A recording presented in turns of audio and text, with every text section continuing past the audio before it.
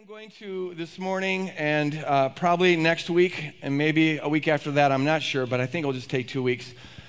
I'm going to speak about something that is very deep inside of me, I'm very passionate about.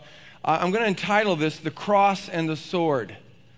The Cross and the Sword, and this particular message will be called Taking America Back for God. Question mark. Ooh. I heard some oohs over there. The reason I really feel led strongly to talk on this topic is because politics is in the air. You may have noticed that. And it's going to get hotter before it gets cooler. We're in an election year. And there's a lot of talk going on, a lot of emails being sent, a lot of marches being done, a lot of campaigns going around, a lot of talk, a lot of buzz about religion and politics.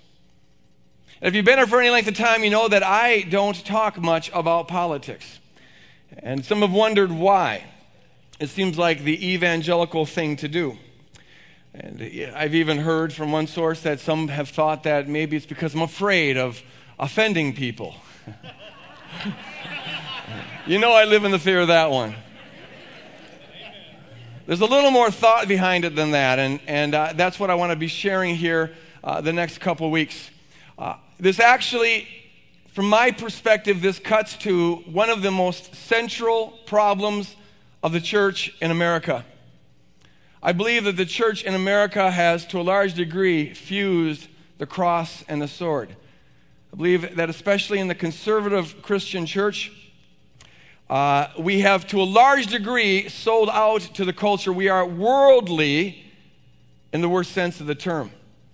And what concerns me most is that it's hardly ever noticed.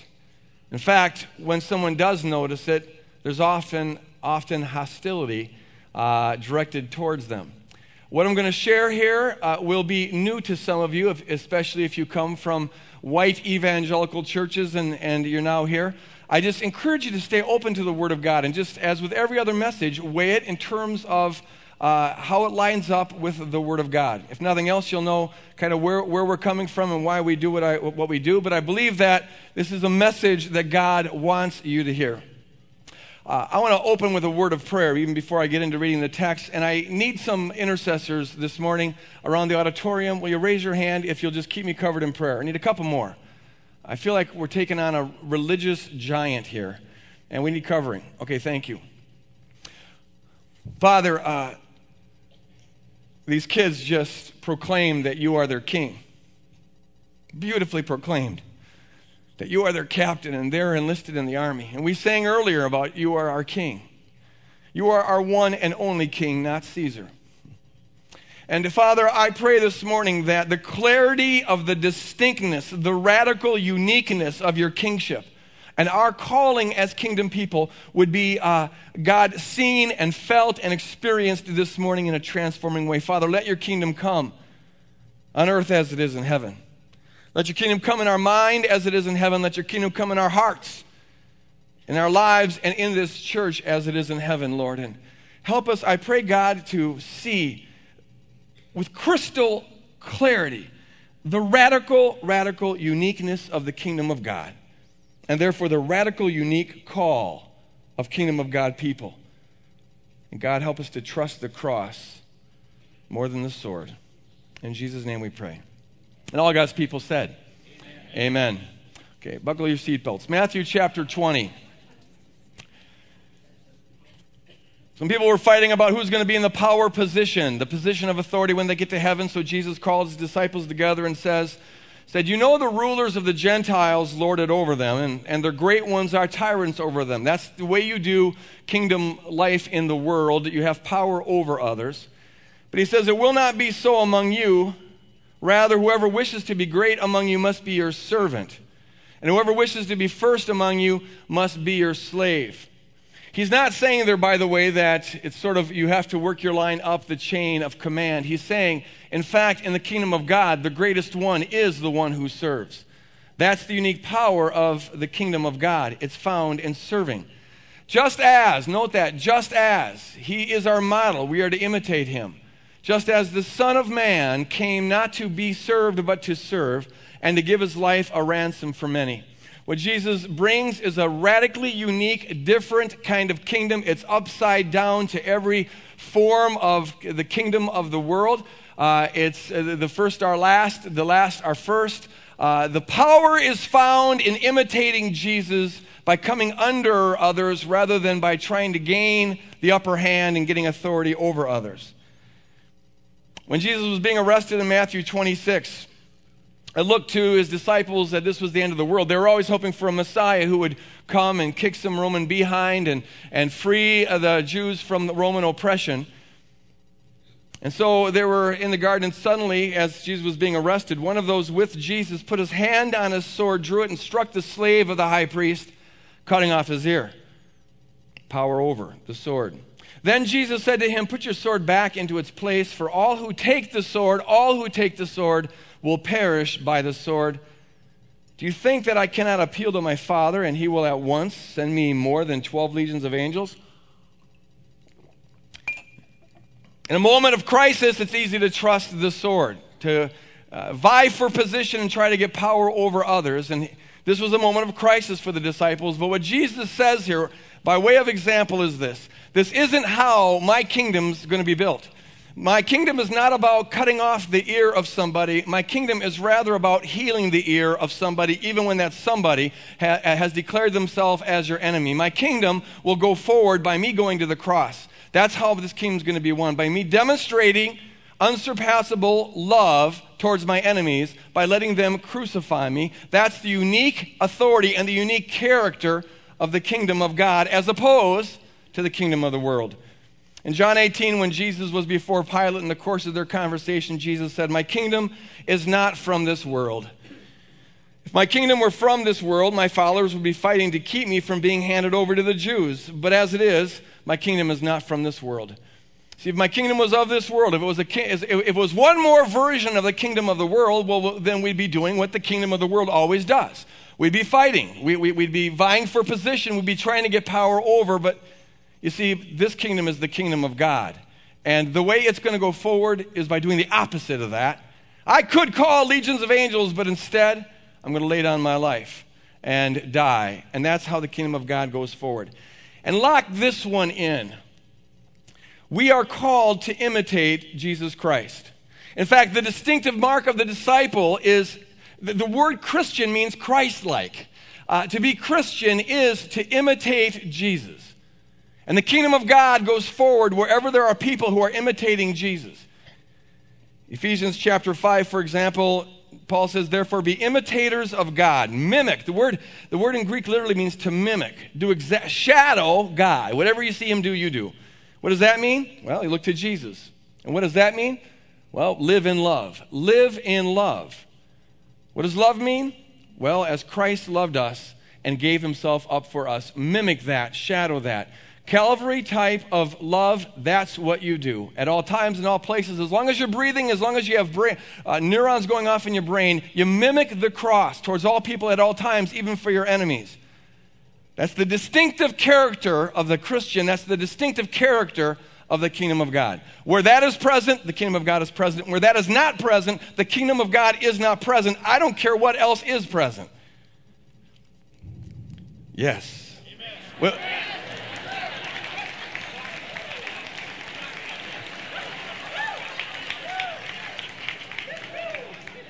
whenever you hear a thunderclap, that will mean that God's approving. We'll just get... I prayed this morning, throw in some timely ones. All right. In Luke 14, Jesus said, "Whoever does not carry the cross and follow me cannot be my disciple," saying the same thing. See what I do? You do it. That's what it means to be my disciple. Now, I'm going to give a little background here. I'm going to give a little history here, and then I'm going to apply it to America here. And in doing all of this, I'm kind of laying the foundation for what I'm going to be talking about next week and perhaps the week after. I will raise probably more questions than I will answer, but it's necessary foundational stuff. The background is this. Throughout the Bible, but especially in the New Testament, you find two kingdoms talked about. They're radically opposed to one another. You have the kingdom of the world and you have the kingdom of God. The distinctive mark of the kingdom of the world is that it's characterized by having power over others. That's what I mean by the sword. I don't just mean violence. I'm not primarily talking about violence, but I mean having the ability to coerce others through laws and through the threat of punishment if those laws are broken. That's the nature of the kingdom of this world. It seeks to bring about a certain conformity of behavior through the threat of pain. Through the threat of punishments. That's the nature of the kingdom of this world. The kingdom of God is the opposite of that. It has power by having power under, by coming under people.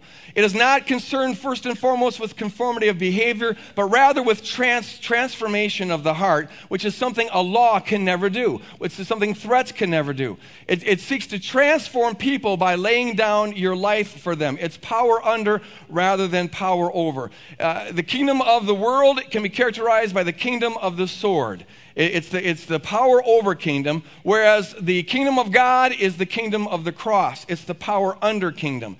Now, the kingdom of the world is not altogether bad.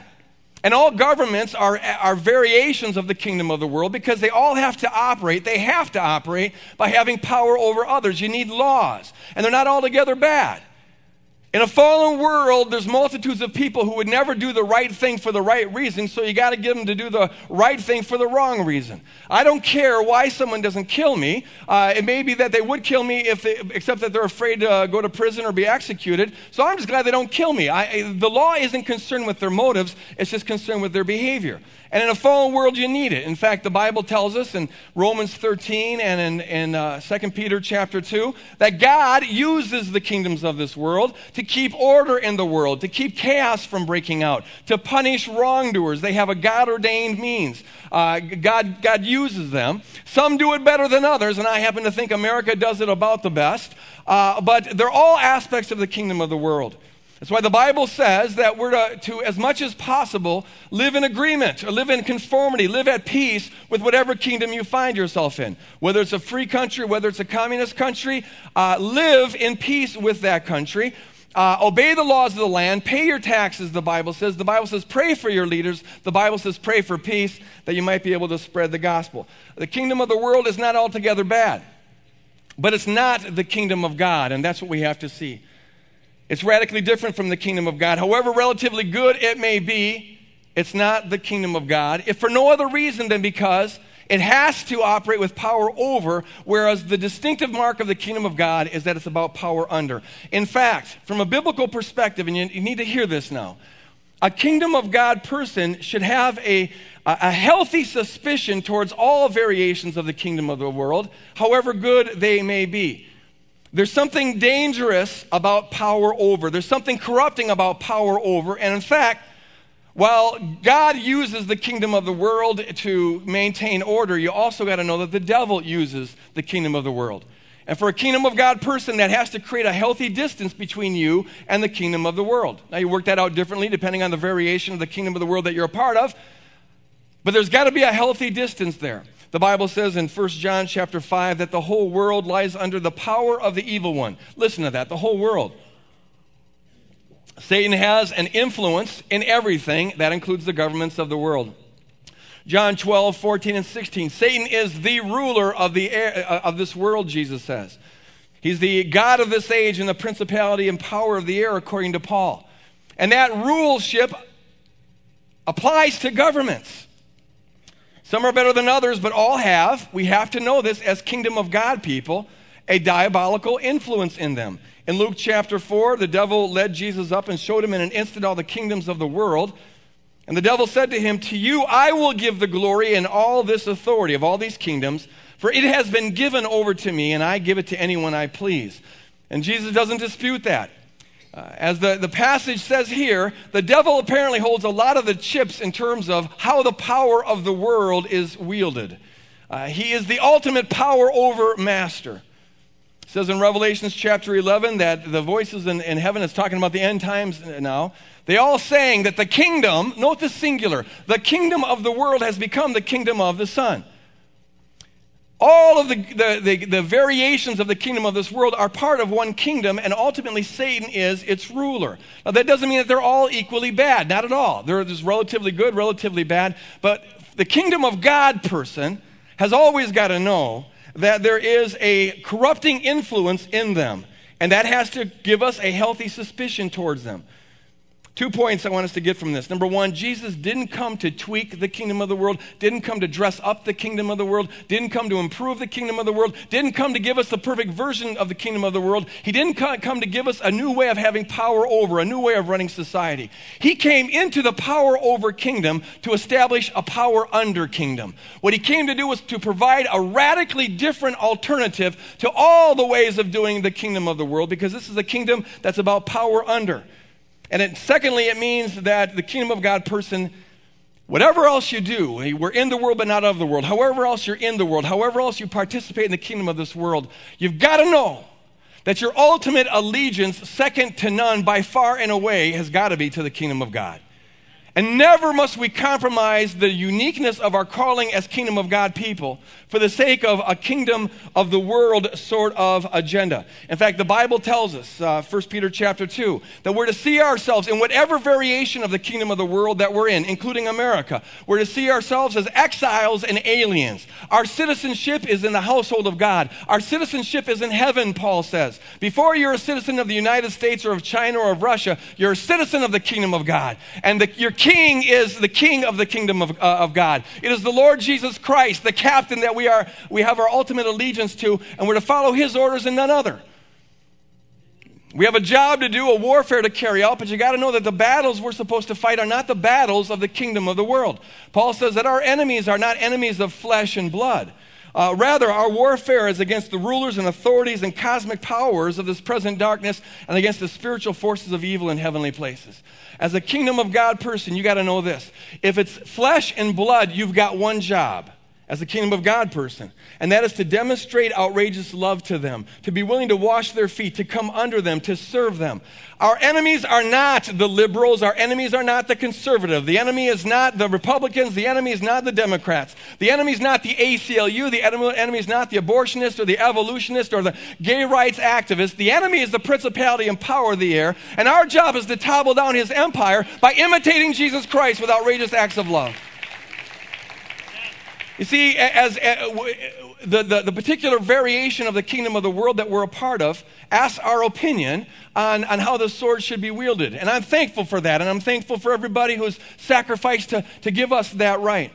But you got to know that your ability, you vote how you feel led. But your ability to vote isn't your unique authority as a kingdom of God person. Your ability to carry a sign is not your unique authority as a kingdom of God person. Your ability to influence how the sword's going to be swung is not your unique authority as a kingdom of God person. Your ability to fight for your religious rights, everybody does that. That's not your unique authority as a kingdom of God person. Your unique authority is defined by how you love, by how you sacrifice of your life for the sake of others, by how you imitate Jesus Christ, especially towards those that the society wants to throw away as the scum and the perverts and the infidels and those that have no worth. The kingdom of God person, your unique authority is found in your willingness to trust the cross rather than the sword, and put the sword aside put power over aside for the sake of having power under.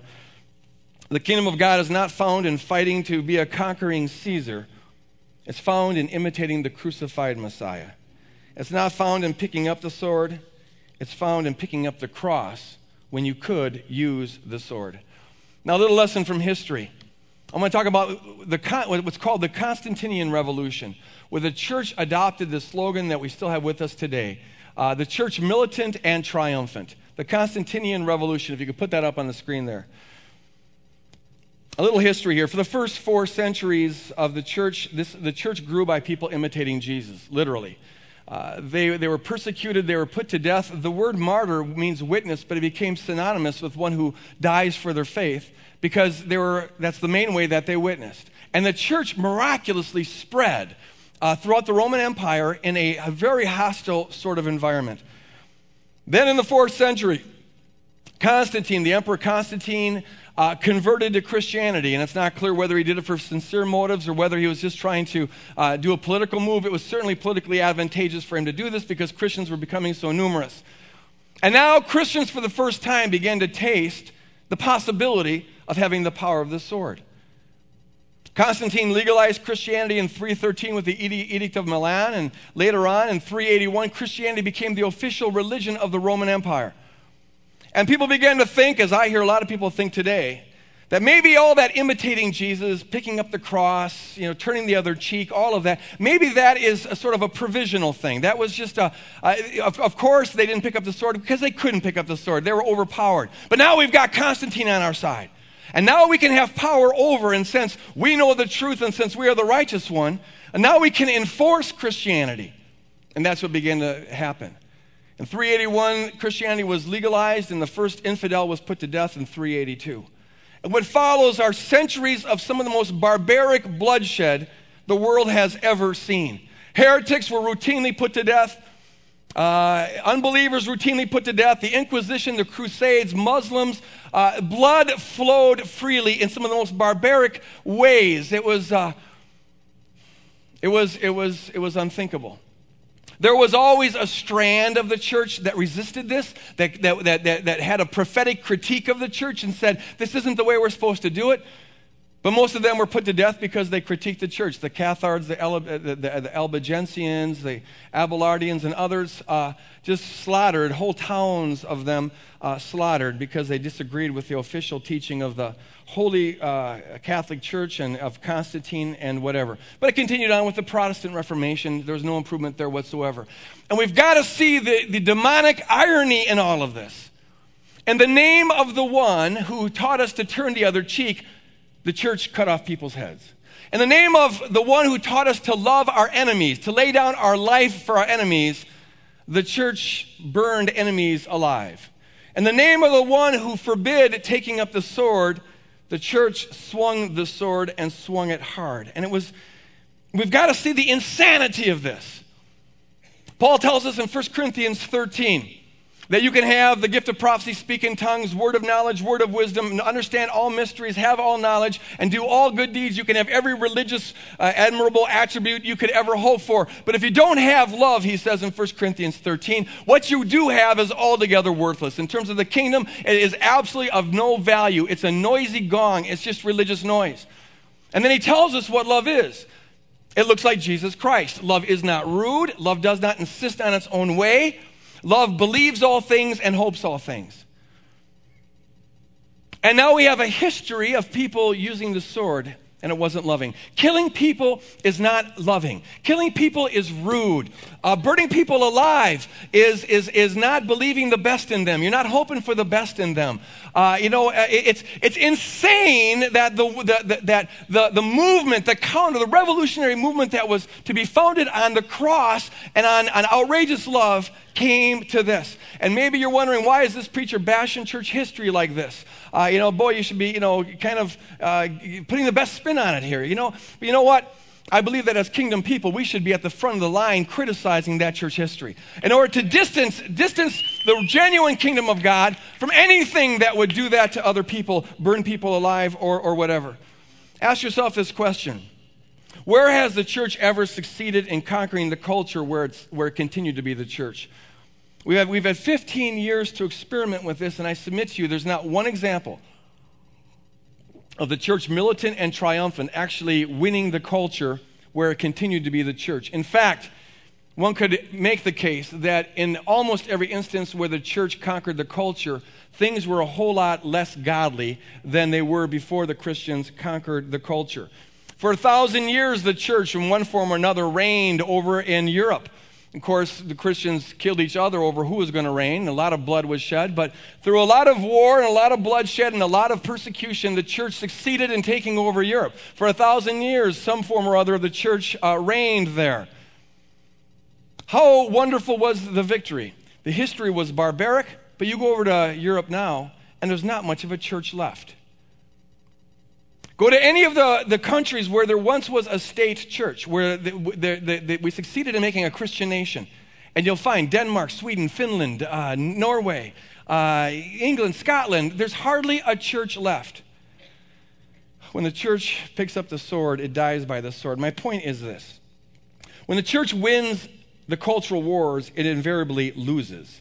When it conquers the world, it becomes the world. When you go to bed with Constantine, you wake up as Constantine. When you put your trust in the sword, you lose the cross, which tells us this, and Holy Spirit, sear this into us. Everything hangs on our preserving the integrity and the uniqueness of the kingdom of God. Everything hangs on our willingness to hold on to the cross and not pick up the sword in the name of the one who made us kingdom people. Everything hangs on our preserving the radical distinctness of the kingdom of God authority that we have. Everything hangs on our imitating the crucified Messiah, not aspiring to be a conquering Caesar. Everything hangs upon our willingness to give up power over if need be in order to express power under. Everything hangs on our willingness to trust the power of the cross, the power of self-sacrificial love, even when it looks like we're losing, even when it looks like Jesus is being arrested, even when it looks like immorality is winning the day. To trust the power of the cross, even when it looks like our rights might be denied, even when it looks like the world may in fact be conquering us, even when it means that we might in fact lose our own lives, because when you trust in the sword, you lose the cross. And everything hangs upon hanging on the cross. Now let me talk about America. And this is setting up what I'll talk about next week. My concern is that, to a large degree, we still have a Constantinian model of Christianity that we're working from. My concern is that we have not learned from church history and have not learned from our master and our king. My concern is that we still tend to trust the sword, not literally with violence, but we trust the power of getting, of having say over people. Consider this slogan that I hear more and more frequently. We're going to take America back for God. We're going to take America back for God. You hear it everywhere. It creates a lot of fervor. Nothing creates more fervor and historically more bloodshed than religious fervor and patriotism fused together. That's what we're fighting right now with with Osama bin Laden. And my concern is that the conservative church, to a large degree, has fused the cross and the sword. In fact, in Constantinian Christianity, the symbol for the cross was the symbol for the sword. They became one and the same. And my concern is that there's large segments of the church in America that is doing that very same thing. I was at a church about 10, 12 years ago. It was right after the Iraqi war, the first Iraqi war in 92. And it was a 4th of July celebration, and I had led a seminar that actually didn't go very well as a part of this campaign. And at the end, they had a big service, and they showed a video of a Christian spokesperson who was also a general, and was given this God and country speech with military music in the background, and everyone was getting goosebumps about it. And then at the end of it, they had 3 crosses. They showed Calvary with the 3 crosses, Christ being in the center, and against the backdrop of a waving flag. And then these fighter jets came down and flew over, with bombs on them, flew over the crosses and then split, and then the thing froze. And the place erupted in cheers. Just, yes! Now, I was first bewildered, and then I was very angry, and then I became very depressed. It was one of those days where I, with half seriousness, thought about becoming a Buddhist. I was just grieved. How could the cross and the sword become so fused together? Now, some would say, well, wait a minute, that was a just war. There was dozens of people. Kuwait was losing their freedom, and dozens of people were being raped and beaten up by the Iraqis, and it was a just war. And maybe it was. That's a kingdom of the world thing. They asked for your opinion on that. Vote. Vote your conscience on that. But here's what as a kingdom of God person, we have to at least have enough healthy distance to ask questions that maybe others who are more sold out to the kingdom of the world would never think of asking. For example, if it's always about freedom, that's what we're really interested in, why, 2 years later, when 800,000 Rwandans were being massacred in one of the most ungodly acts of genocide, there are no godly acts of genocide, but it was absolutely ludicrous. In a 3-month period of time, 800,000 Rwandans were being massacred. We knew about it. We got reports about it every day. We pulled our UN troops out. Now, Why is that? One could, think that maybe there's something other than freedom going on here. That's a kingdom of this world kind of thing. You can iron it out however you want. But what grieved me the most was this. Whatever you think about how the sword should be wielded in Iraq or Rwanda or whatever, as a kingdom of God person, your central defining mission in life is to demonstrate Calvary-like love to the Iraqi people. To be willing to die for them even if they are your political enemies. To be willing to serve them, that's our distinctive call. And now I'm sitting in a church where we're cheering that 25,000 of them just got slaughtered. And I don't care about the reason. It should grieve us because those souls are as precious as our souls. That's the unique angle of the kingdom of God.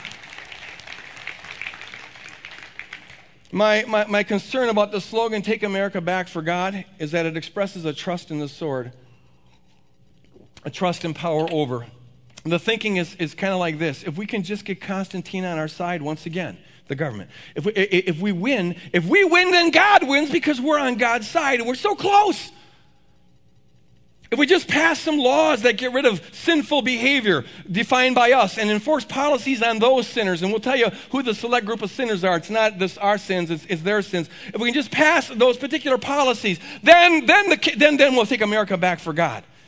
If we just wield the sword in the right way, then this will be the godly country that it once was. If we can just get the scum off the street and prevent perverts from having rights and get the infidels out of office and keep the one nation under God in the Pledge of Allegiance and maybe get our prayer back into school, but of course it's got to be Christian prayer, our prayer, because it's the only true prayer, then we'll get our way. And when we get our way, then God gets his ways because our ways are God's ways. Our ways are holy, right, just, and true.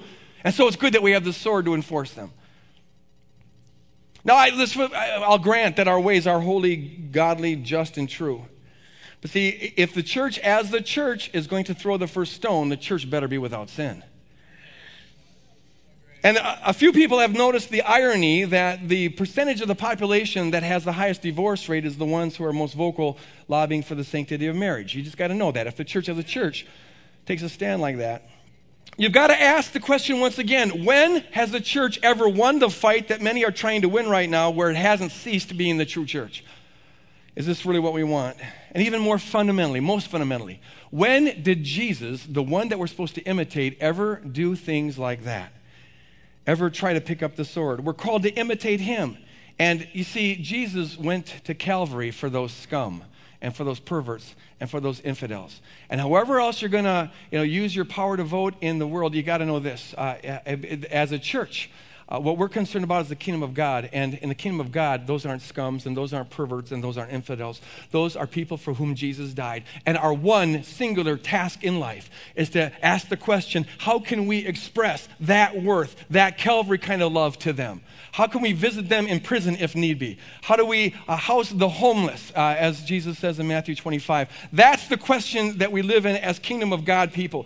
The version of the kingdom of God that we are in asks our opinion about things, and we can influence how the sword is wielded. And do that as you feel led. But as kingdom of God people, and that's what the Woodland Hills Church has got to be about, our first allegiance, bar none, is to our King. And to imitate the radically countercultural, revolutionary way that he acted, to build the radical, countercultural, revolutionary, unique kingdom of God that he came to establish. Amen. Let me ask one more question, and this sets up how I'll start next week. And I told you ahead of time I was passionate about this. I have great concern over this thing. But here's the thing. I will confess to you that I honestly don't have a clue what it even means to say, take America back to God. I will just tell you, I hear that a lot, all the time, more and more on the radio, on television. And every time I just, something inside of me turns. I'm really wondering when the golden age of America was, when we really were a nation under God. Hallelujah, God was being glorified. Was that before, during, or after we loaded 5 to 6 million Africans on cargo ships, shipped them over here, and the 3 million that survived, we enslaved and beat for 200 years? Was that the golden age? I'm a little confused on this. Someone help me out.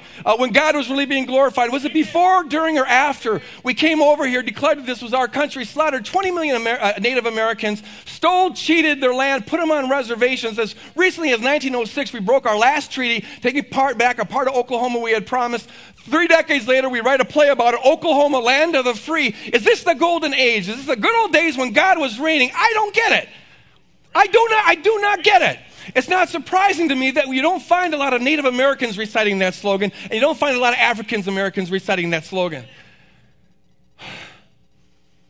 I believe, and I'll say this more next week and flesh out some of the details, but the myth that this is a Christian nation, that it ever has been a Christian nation, and that if we just tweak the laws a little bit more, it will become a Christian nation, is, I think, one of the most pernicious, diabolical lies that the church has bought into, because it completely diffuses the unique authority of the church.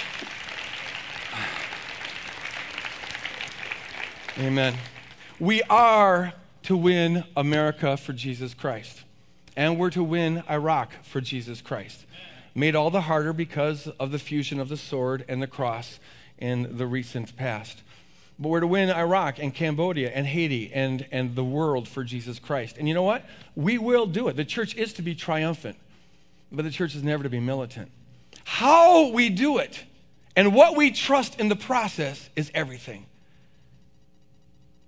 And the distinctive mark of the kingdom of God is that we trust in the cross and the power of self-sacrificial love. We ask the question, not how can we insist on our own way on this plot of land, but how do we serve those? How do we wash the feet of the prostitutes and the tax collectors and the lepers and every other person that society wants to throw away? That's the question we live in. And you may be thinking, well, then we won't win. Obviously, you're just not trusting the power of the cross. Trust it even when it looks like you're not winning. Trust it even if it looks like things are going to hell in a handbasket, literally. Well, the handbasket's not literally. But you trust it no matter what is going on. See, the hope of the world does not lie in the Christian church conquering. The hope of the world lies in the Christian church being the Christian church and imitating its Lord and Savior. I'm just going to close in a prayer. I'll leave with this invitation. If you're here this morning and you're not a member of this radical, distinct, countercultural revolution where you have to sign up to give your life away, and you want to be, I encourage you after the service, up here to my right, your left, there'll be a person who'll be glad to explain that to you. You sign up to give your life away. That's what it means to join this thing. But I'm telling you, Jesus was right when he said if you lose your life, you find it. And if that's something you want to do, I encourage you to come forward. The prayer team will be up here. If you want to come forward for prayer, come forward for prayer and spend some time with them. Let's close, and I'll just end with this prayer. Father, could you just stand? Father, I pray in Jesus' name. Purify our vision. Purify our vision.